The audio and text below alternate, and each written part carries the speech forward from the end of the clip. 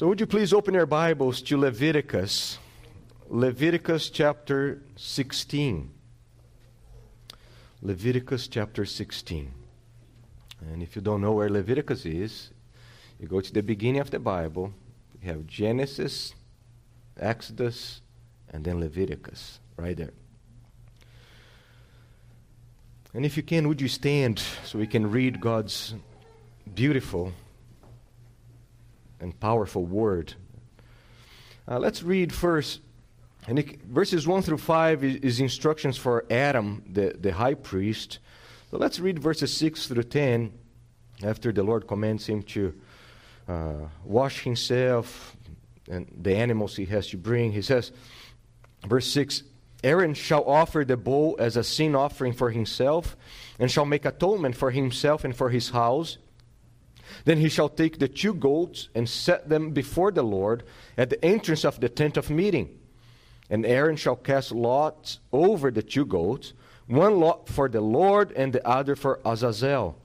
And Aaron shall present the goat on which the lot fell for the Lord and use it as a sin offering. But the goat on which the lot fell for Azazel shall be presented alive before the Lord to make atonement over it, that he may be sent away into the wilderness. Now let's jump to verses 15. Let's read verses 15 through 22. It says, Then he, referring to the high priest, then he shall kill the goat of the sin offering that is for the people, and bring its blood inside the veil, and do with its blood as he did with the blood of the bull, sprinkling it over the mercy seat and in front of the mercy seat.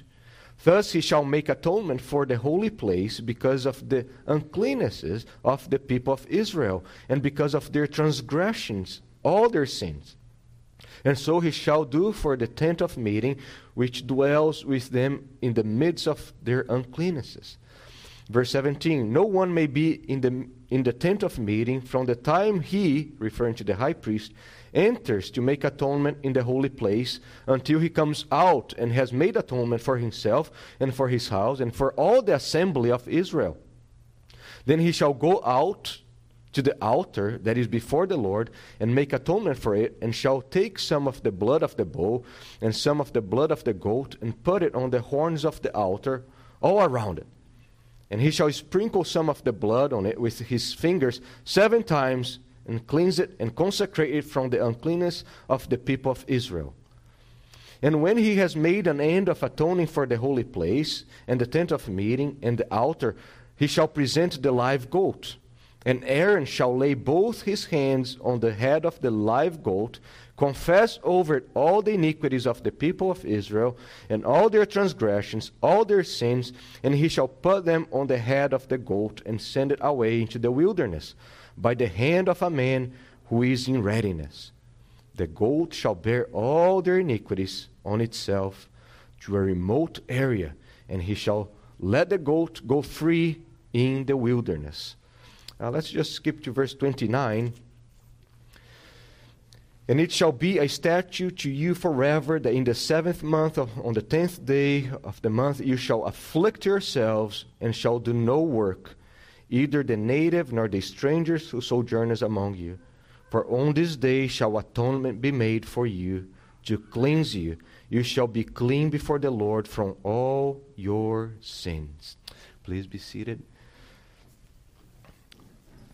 Oh Lord, we beg, we ask you, we cry out to you that you would help us, help me to be faithful to you, help the congregation to be faithful as they are listening.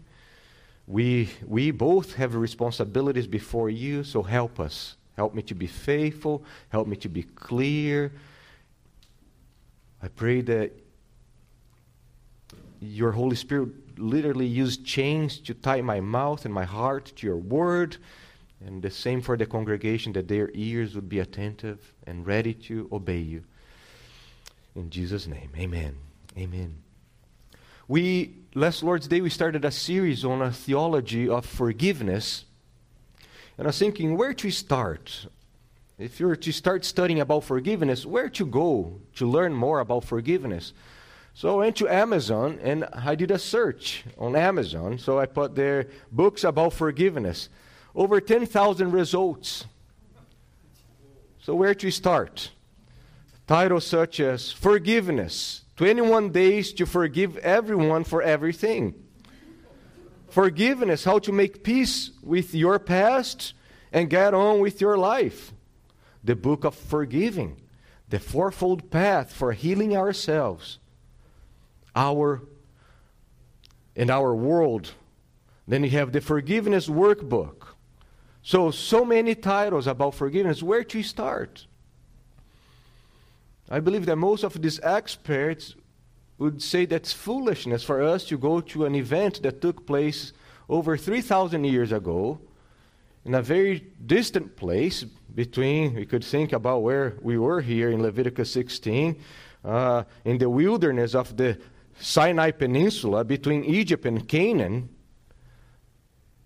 What expert on forgiveness would take us there and say, hey, if you want to learn about forgiveness, you need to go to that place. And that day, Yom Kippur, and there was one man with a beard, and he would bathe himself multiple times, put some linen garments, and then he had to get a bull, he had to get goats, a ram, then he would sacrifice those animals, and then one of the animals, he would lay both hands upon the animal's head, and then send the animal outside the camp. The question becomes, what can we learn about forgiveness with this weird, random, bloody, gruesome story? How am I going to learn about forgiveness, forgiving my spouse, forgiving my kids, forgiving my brothers and sisters in Christ, or even understand the forgiveness of God towards me with a story so weird and so far away from us? And yet, that's one of the foundational stories that we have in the Bible in order for us to learn about God's forgiveness. There are many passages we could go. Think about Matthew 18 in the New Testament where Jesus frequently speaks about forgiveness. But I strongly believe that for us to better understand forgiveness, apply that to our lives, we need to go to the foundation of the Bible. And that's the first 5 books. The Torah or the law. Those first 5 books is literally the foundation of all the doctrines that we have. They all spring out of that place. So, in our last sermon, we look at the importance of forgiveness in the Word of God. We saw how it's a massive subject throughout the Scriptures. And then we saw how it's a massive subject in the character of God. God's a forgiving God. Today we're going to start a journey, and that's the drum of forgiveness. We're going to walk through the drum of Scriptures from the beginning to the end to see how forgiveness is developed throughout the Bible. Because once we understand the theology, the biblical theology of forgiveness, how it develops, then we can be able to apply. You see, most of you are coming and say, now I need the practical things. Should I be forgiving such and such? Why am I carrying guilt? When should I withhold forgiveness? That's the questions we want answered. No. We don't start there. We start with a biblical understanding, the stories, what God has done through history in order for us to learn and apply forgiveness into our lives. Amen? So here's the outline. So we're going to be looking first at forgiveness and the theme of the Bible first. We're going to see how to understand forgiveness, we need to understand the main theme of the Bible. Then we're going to move to Genesis 3, Exodus 12, and Leviticus 16. So may the Lord help us. So the first one is forgiveness and the theme of the Bible. If you ask someone, what is forgiveness? Remember that question, what is forgiveness?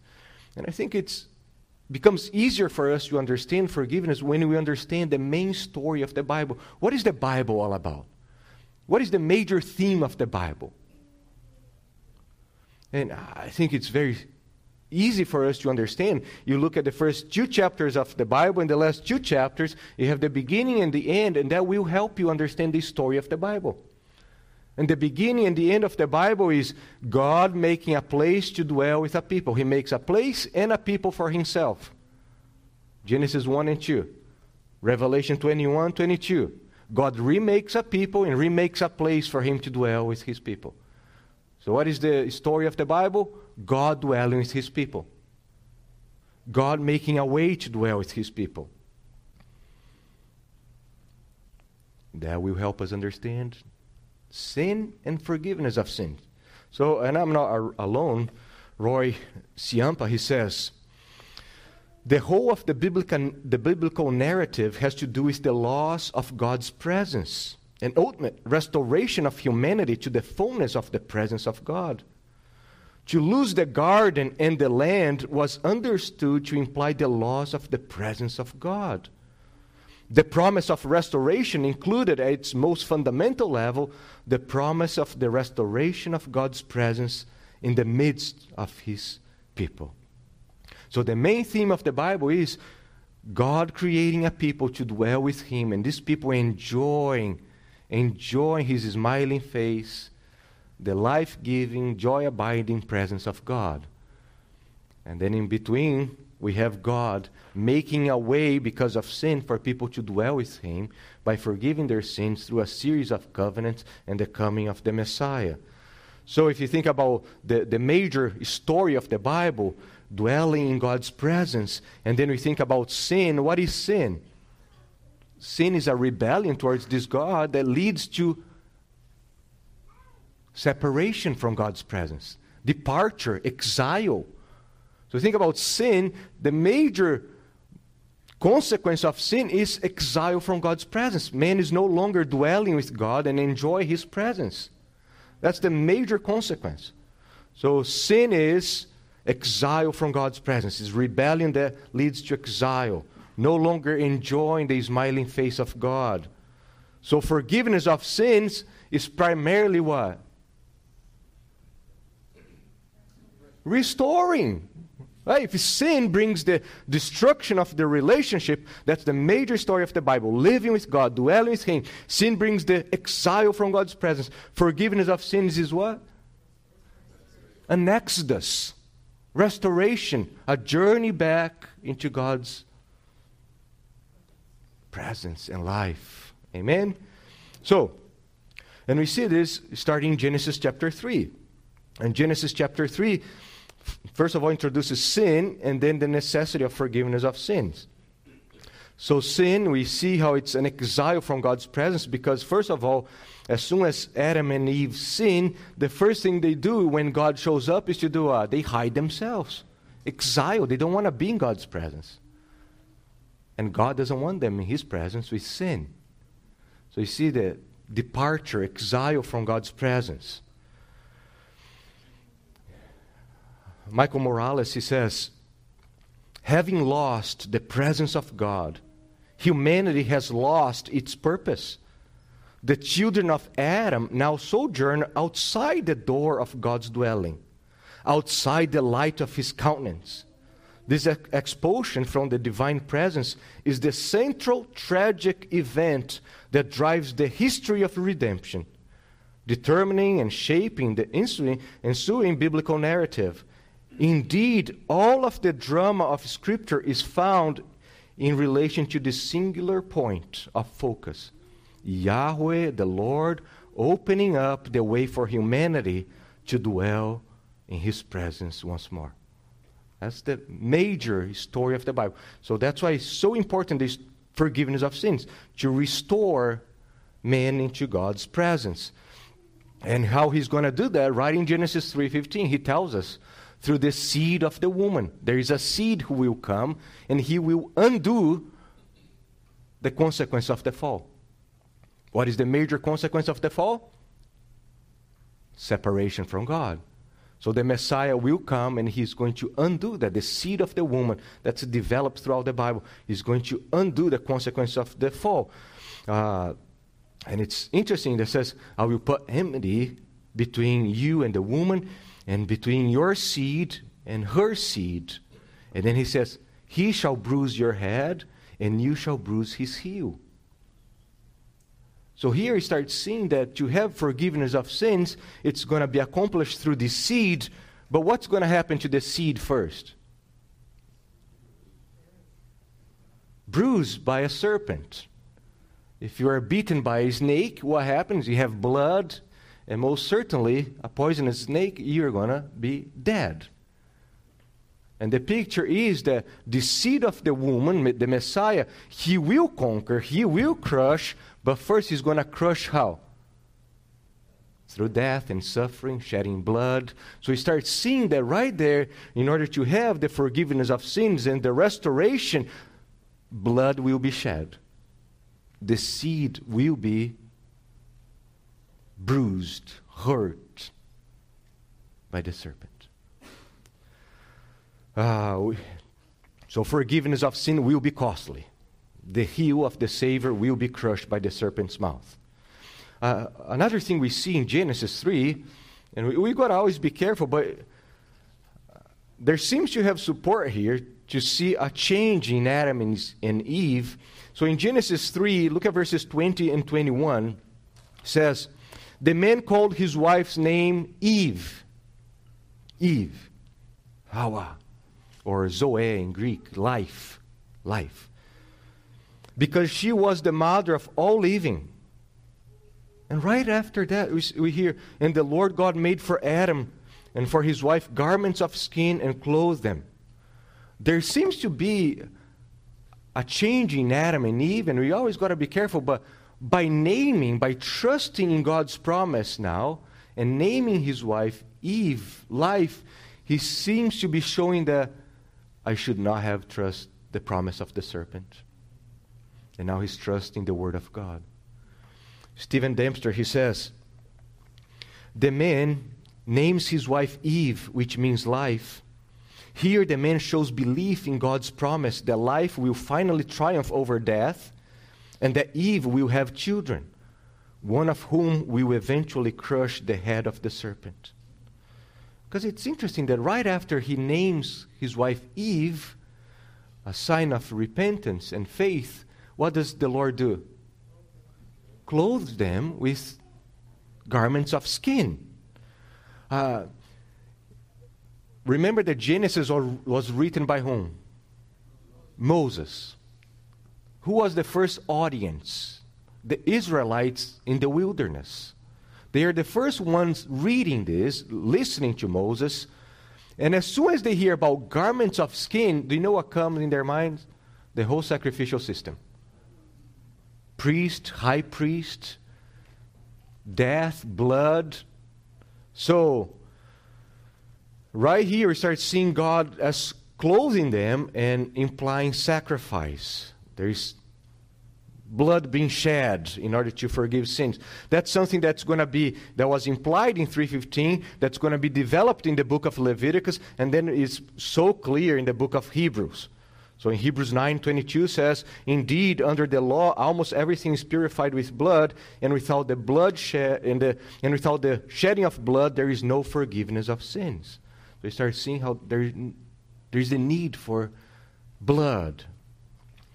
Besides that, we know that Cain and Abel, they would offer sacrifice to the Lord. Why are they offering sacrifices to the Lord? Because Adam taught them.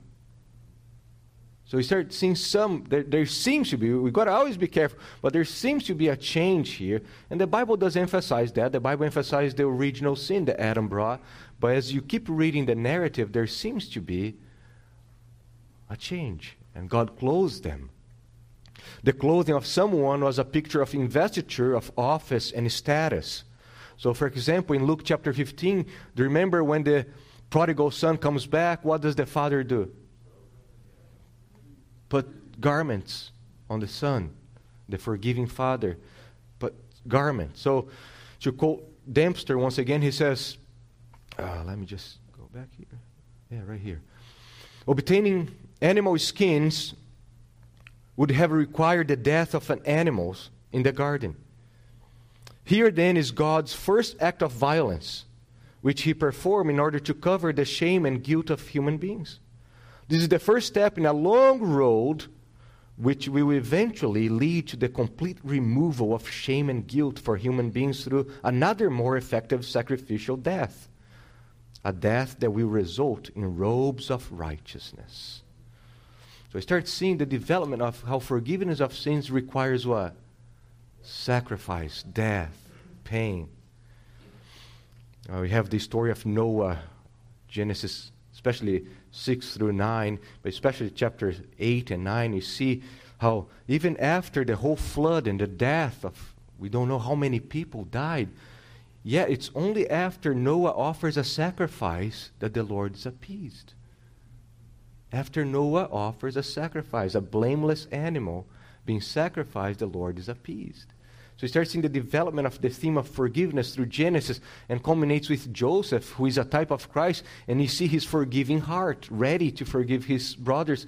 And they repent, and they cry, and they show their remorse, godly remorse, and Joseph is ready to forgive them. And that leads us to Exodus. Now we come to Exodus. Chapter 12,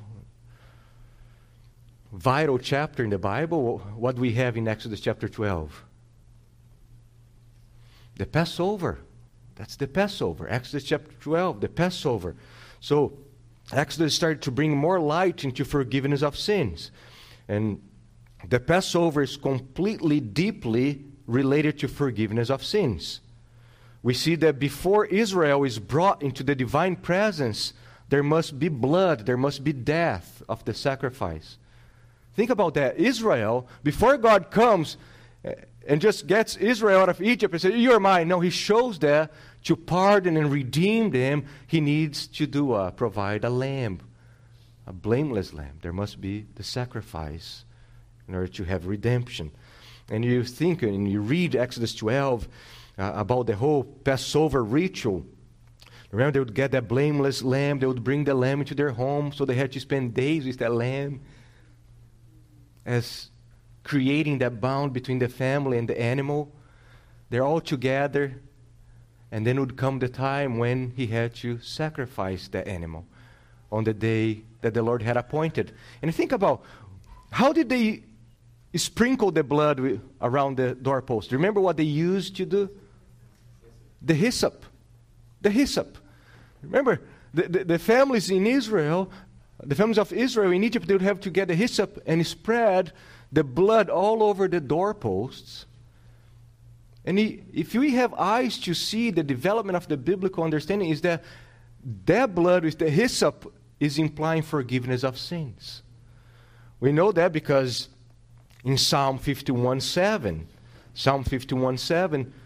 David says, "Purge me with what? Hyssop." He's taking us back to Exodus. And the blood of the Lamb. "Purge me with hyssop, and I shall be clean. Wash me, and I shall be whiter than snow." So hyssop became a plant that represented forgiveness of sins. We think about the Exodus. The lamb dies as a substitute, and the blood of the lamb is sprinkled on the doorpost with the hyssop. And that is, if the family is coming inside that door, and that blood now is covering them, providing the forgiveness of sins, so when the angel of death comes, he will pass over it. But he passes over it, not because he's ignoring the sin of those people, it's because the sin of those people were dealt with the sacrifice. And they needed faith and repentance. Because let me tell you, families of Israel that did not have faith in God's word and did not put the blood, they died. They require faith and repentance. Faith to believe in God's promise, and repentance to say, we need to walk away from here. So we start seeing the development of the theme of forgiveness. And the New Testament develops the whole Passover system, especially Jesus. You think about Jesus as he's celebrating the Last Supper. That was the Passover meal. He gets the whole thing and he says, it's all about me bringing forgiveness of sins. Or think about John, the Gospel of John. John is the major one in trying to show how Jesus is the fulfillment of the Passover. And in John chapter 19, verse 29, as Jesus is hanging on the cross, do you remember what they bring to Jesus? That sponge with the vinegar, whatever that drink is. And do you remember what they used to? The hyssop. So here's John connecting the whole life of Jesus with the Passover lamb in order to bring forgiveness of sins. And Paul makes it even more clear when he says in Ephesians 1:7, Paul says, in Christ we have redemption through his blood. Where is he getting this language from? Redemption through blood. Where is that from? Especially Exodus 12, where the people of Israel is redeemed through the blood of the Lamb. And then Paul, he explains what is redemption through his blood. The forgiveness of our trespasses according to the riches of his grace. So we start seeing the development of forgiveness of sins, the necessity of a sacrifice, the necessity of blood being shed to purify, to redeem a people. So we move from Genesis 3:15 to Exodus 12, and now we come to Leviticus chapter 16. And Leviticus is vital to understand this whole topic of forgiveness of sins. In the book of Exodus, as we come towards the end of the book of Exodus, what do we have there? Does anybody remember what we have towards the end of the book of Exodus? Tabernacle. The glory of Yahweh right there. But there is a problem. So do you see, that's the glory of restoration, glorious restoration. Since the Garden of Eden, God had not been dwelling with men. So now, for the first time, God is tabernacling among men. So the tabernacle is ready, the glory is there, but there is a great crisis. What is the problem? Moses cannot go inside. And that's to show how sinful man will dwell with this holy God. And that's the whole book of Leviticus, to teach us how sinful men will dwell with a holy God. And how is that going to be accomplished? Through the whole sacrificial system.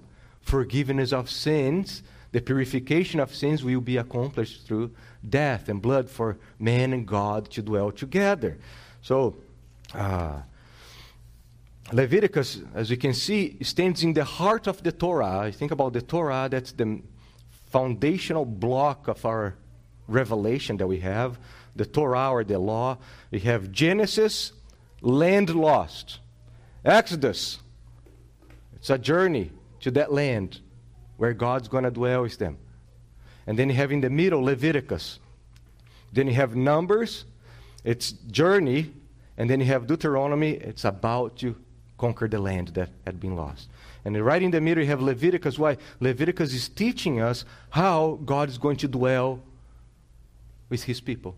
Do you remember we read last Lord's Day in Exodus 34, talk about God's character, that he is rich in hesed, in loving kindness, is slow to anger, and then tells us that he is forgiving. But how does he forgive? And Leviticus teaches us through the sacrificial system. That's how he's going to forgive us and allow us to dwell with him. So the Day of Atonement, I don't know if I have here, the Day of Atonement is the most important day. Let me just go back here. And you can see how Moses, as he's writing the Torah, he puts the Day of Atonement, Leviticus 16, in the heart of the Torah. So in the center is Leviticus 16. So you have Genesis, Exodus, then you have the first 15 chapters of Leviticus, then you're going to go down, coming to Numbers, Deuteronomy, and right in the center there is the book of Leviticus, and in the heart of Leviticus is the Day of Atonement. That's amazing. The Day of Atonement, or the Day of Forgiveness of Sins, was celebrated around mid-September, mid-October, was the day on which the previous year's sins were symbolically atoned for by cleansing the sanctuary. Israel thus have been able to begin a new year as a forgiven people. That's the importance of the Day of Atonement. They're forgiven. They're clean. God can continue dwelling with them. Sins have been removed. So it's fascinating, just going back here, how at the heart of the law, you think about the heart of the Torah, the heart, it's not the Ten Commandments. For most people, the heart of the law is the Ten Commandments. No, it's not creation. It's not even the tabernacle. It's not the Exodus or the Passover. The heart of the Torah is what? Forgiveness of sins. How God is providing forgiveness of sins to dwell with his people. So, the Day of Atonement is crucial because we need to think about the toxicity of sin. Sin spreads all over. Sin is like Ebola. Do you remember Ebola? A virus, nasty, spreading. That's like sin. Sin is just like that. It spreads all through, contaminates everything. And that's why they need to purify everything. The whole camp must be purified and cleansed from sin.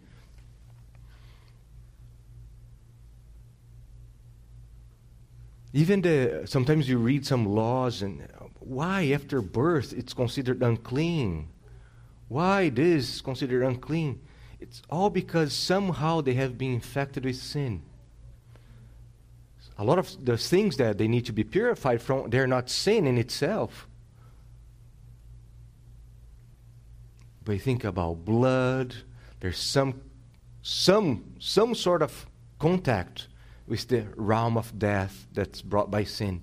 So that's why they must be purified. So sin spreads and propagates.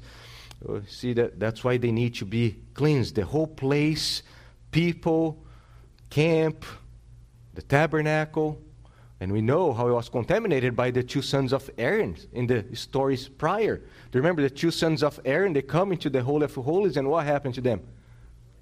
They're killed.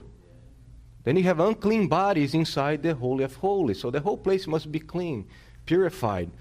So think about the word atonement, the Day of Atonement. The English word atonement has its root meaning in at one meant, meaning the bringing of two parties together at once.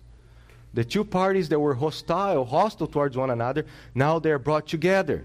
And that's exactly what the Day of Atonement will accomplish, is to bring these two parties together, God and sinful Israel. So when you see that by verses 29 and 30. Look at that. Leviticus 16. And it shall be a statute to you forever, that in the 7th month, on the 10th day of the month, you shall afflict yourselves, and shall do no work, either the native or the stranger who sojourns among you. For on this day shall atonement be made for you to cleanse you. You shall be clean before the Lord from all your sins. That's what atonement brings. Atonement brings the reconciliation. We call the Day of Atonement as Yom Kippur. Yom is day, Kippur from kapar, that's the word for atonement. The word is used 16 times in Leviticus 16. And we start seeing how this word for atonement, kapar, is related to forgiveness. We can see in Isaiah chapter 6, for example, verse 7. Remember, Isaiah sees, he's taken into this heavenly Holy of Holies, where he sees the Lord. Do you remember what the seraphim does? Takes the fiery coal, something that Aaron had to bring to the Holy of Holies. And he touches his lips, because remember, he said, I'm a man of unclean lips. I'm sinful.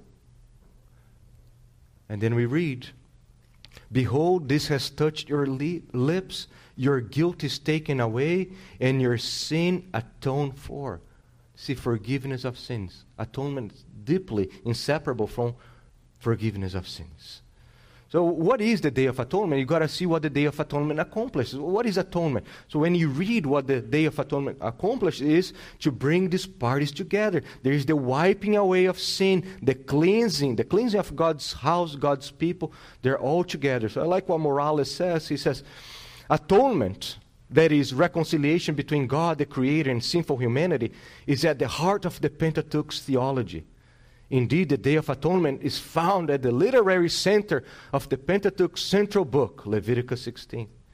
The ritual drama performed by the high priest, along with the severe warnings against neglecting this convocation, served to catechize, to teach Israel about the dire need of cleansing and the forgiveness of sins. And it's actually a drama that the high priest is performing as he's going to the Holy of Holies. Imagine that you're watching that, and they were all supposed to be standing watching. Here is this man, he needs to bathe himself, he needs to remove his holy, glorious garments, put some humble linen garments. He needs to work with a bow, kill, get blood, go inside, comes back, wash himself, take incense, get a goat. So you see, it's a whole drama that people are watching.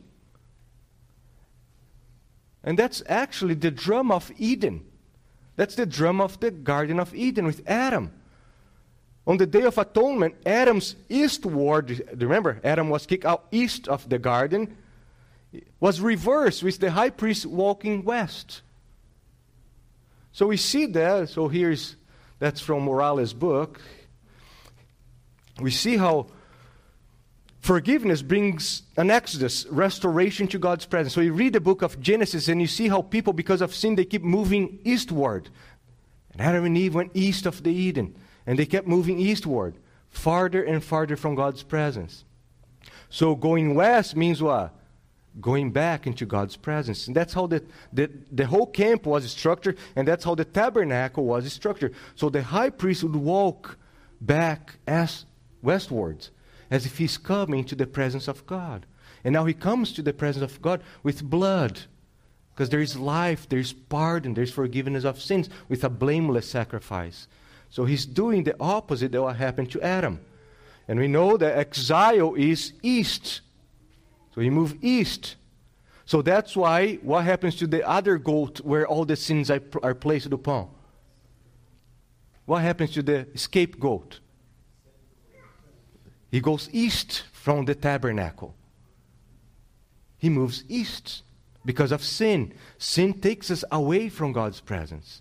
But the blameless sacrifice brings us into God's presence. So that's the whole drama that we see with the Day of Atonement. What God is painting, showing. So atonement was the work of God through the high priest in order to provide forgiveness of sins. On that day, the high priest had to wash himself, and that's a symbolism of what? Purification. Washing himself, then he would remove his glorious garments of a high priest, and he would put the linen, the regular ones, even though that was still devoted to God as holy, consecrated, but to show humility. So you start seeing this picture of humility in order to have forgiveness of sins. Another aspect that we see here is confession of sins. So we read in verses 20 through 22, and when he has made an end of atoning for the holy place and the tent of meeting and the altar, he shall present the live goat, and Aaron shall lay both hands on the head of the live goat and confess over it all the iniquities of the people of Israel, all their transgressions and all their sins. Do you remember Exodus 34? Forgiving iniquity, transgressions, and sins. It's all placed now upon the goat's head. And he shall put them on the head of the goat and send it away into the wilderness by the hand of a man who is in readiness. So the sins here are pictured as placed upon this goat. And now this goat is filled with sin. That's why this goat is no longer sacrificed and brought into God's presence. He's full of sin. He needs to be taken away from God's presence. He goes east. All the other sacrifices, they would put just one hand on the animal. Do you remember? They would put one hand on the animal, and that was to identify. It's as if, okay, by faith in the promise, this blameless animal represents me, and he goes into God's presence. So it's as if by the sacrifice, the unclean person would become blameless. Who shall ascend the mountain of the Lord? The one who is pure in heart, the blameless one. So just the hand was a sign of identification. This blameless animal represents me. But this one is different. It's the two hands and confessing sins. Therefore, the animal now is full of sin. It's not a transfer of righteousness or blameless. It's a transfer of sin. Therefore, the animal cannot be slaughtered and given to the Lord. He's going to be sent away outside the camp. So that's what takes place. Let me ask you, what if the high priest did not confess the sins of the people? Would they be forgiven? No, because they would be disobeying God's word. If the high priest would not confess the sins of the people, there would be no forgiveness of sins. Why? Because he would be disobeying God's word. God commanded them to confess their sins in order to achieve forgiveness of sins. So we start seeing something being developed here, and that's what John says in 1 John. He's talking about Jesus as our propitiation, as our lamb or goat that brings us into God's presence. And he says, if we confess our sins, he's faithful and righteous and just to forgive us of all iniquities. So, there is contrition and repentance. Look at verse 31. And I need to move quick because the time is flying. Verse 31 says, It is a Sabbath of solemn rest to you, and you shall afflict yourselves. Afflict. That same word is for repentance. Sometimes used or contrition, humiliation, or fasting. Fasting is deeply connected with being broken before the Lord. So and honestly, if you translate as fasting here, that's the only command in the whole Old Testament of God for people to fast, to be on the Day of Atonement. Sometimes you think there are a bunch of commandments about fasting. That's the only God-ordained fasting, if we translate that Hebrew word as fasting, like some translations do. But the picture is indeed a time of brokenness, humiliation before God. And also, look at verse 33. We also see another important aspect about forgiveness and atonement. Look at verse 33. And he shall make atonement for the holy sanctuary, and he shall make atonement for the tent of meeting, and for the altar, and he shall make atonement for the priests, and for who else? Who? All the people of the assembly. So there is no atonement for the Canaanites, the Egyptians, the Jebusites, the Phoenicians, the Syrians. No. Just for those who by faith had come to the community of God's people. Here you see limited atonement. Limited atonement. It's limited in its scope. It's unlimited in power. Iniquity, sins, rebellion, whatever sins were committed, they will be forgiven. But there is a limitation in scope. It's just for those who are God's people. So, concluding here, some concluding thoughts and application. What do? We walk through Genesis 3, we walk through Exodus 12, Leviticus 16. What can we learn? So here's some just basic points that we can learn from this passage. First of all, God has no obligation to forgive anyone. First of all, God has no obligation to forgive anyone. He forgives because He's gracious, merciful, and full of compassion. Nobody deserves forgiveness. Second, sin's greatest tragedy is the removal of fellowship between God and man. That's exile. Sin's greatest tragedy is not the misery that I have, it's that I cannot dwell in God's presence. I cannot behold His smiling face. In the presence of God, there is fullness of joy. Being away from His presence is the opposite. So forgiveness of sin is an exodus movement by which we are able to enjoy God's fellowship once again. In God's sovereign and glorious plan, forgiveness of sins, that's number 3, forgiveness of sins can only be accomplished through sacrifice. In God's sovereign and glorious plan, it's only through sacrifice. We see how Genesis 3, Leviticus 16, passing through Exodus 12, the shedding of blood is necessary for forgiveness of sins. And then we know how it's accomplished only through Jesus. Let me tell you, Muhammad will not forgive you. Muhammad cannot provide forgiveness of sins between you and a holy God. Buddha cannot do that. The Pope cannot do that. And you cannot do that for yourself. It's only Christ Jesus. Repentance, number 4. Repentance and confession of sins are necessary means of applying forgiveness. And number 5, once forgiveness is executed, God's gracious and life-giving presence is open for those forgiven. That's all we see here, 5 basic lessons. Why is that important? Paul tells us in Ephesians 4,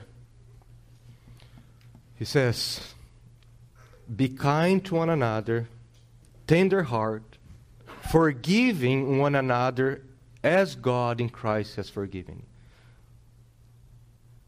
So all these things that are taking place throughout the Scriptures teach us and informs us of how God has forgiven us. how God has forgiven us. And that will help us to forgive others. So first of all, we know that forgiveness is costly. It's painful. Forget about the forgive and forget. As if that's easy. Not painful. No. Forgiveness is painful. It's costly. It was costly for us to be forgiven by God, and it costs us to forgive one another. It's a sacrifice. That's worship. God doesn't want anything cheap and easy. It has to be sacrificial. So forgiveness is a sacrificial act. When my brother or sister asks me to forgive her of her sins, or if I ask you to forgive of my sins, what do we do? Yes, I'll clothe you.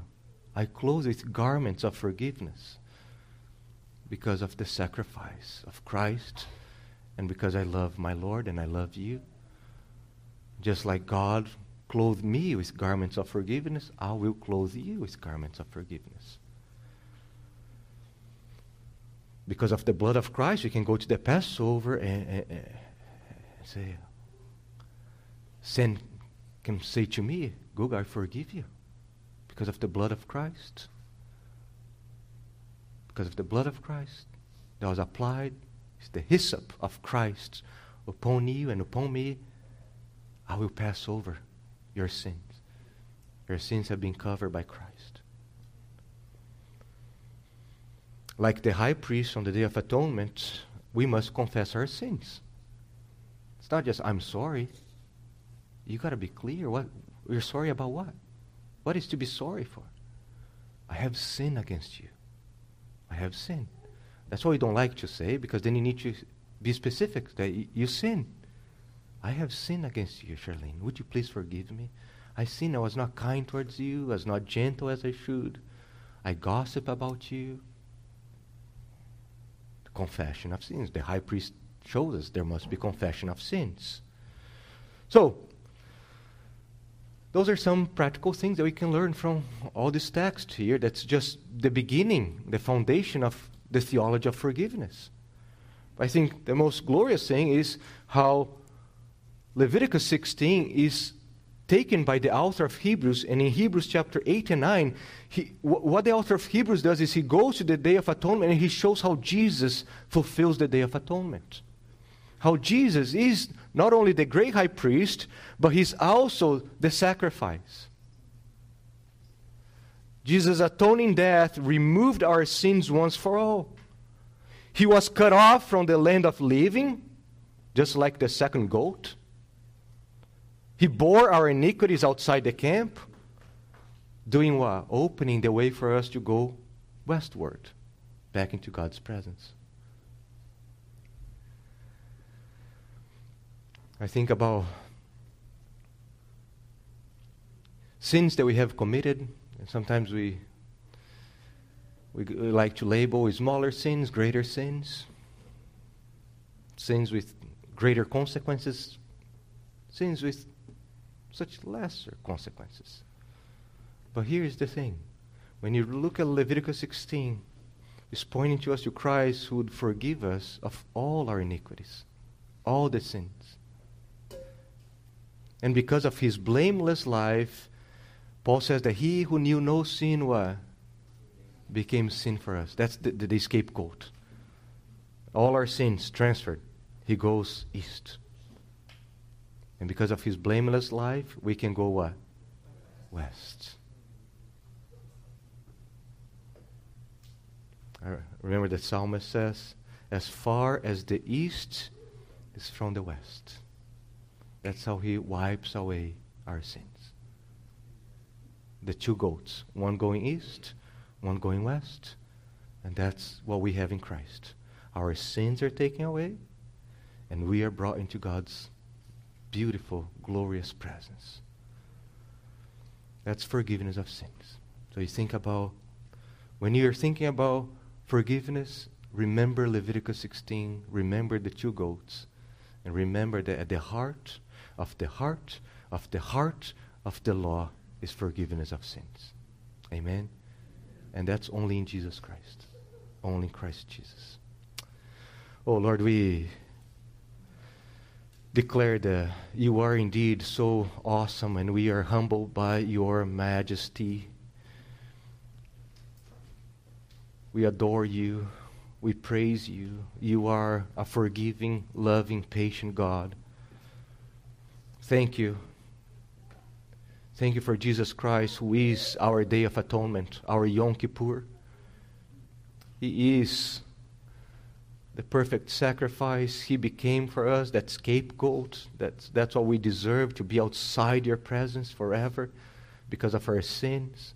And yet in Christ we have redemption, we have forgiveness of sins. We are brought back into the presence of God, and we can enjoy life in your presence. Please forgive us for not using this privilege that we have to dwell with you, Lord, or minimizing such a glorious blessing. For those who are here and don't know your forgiveness, I pray that even now, Lord, you just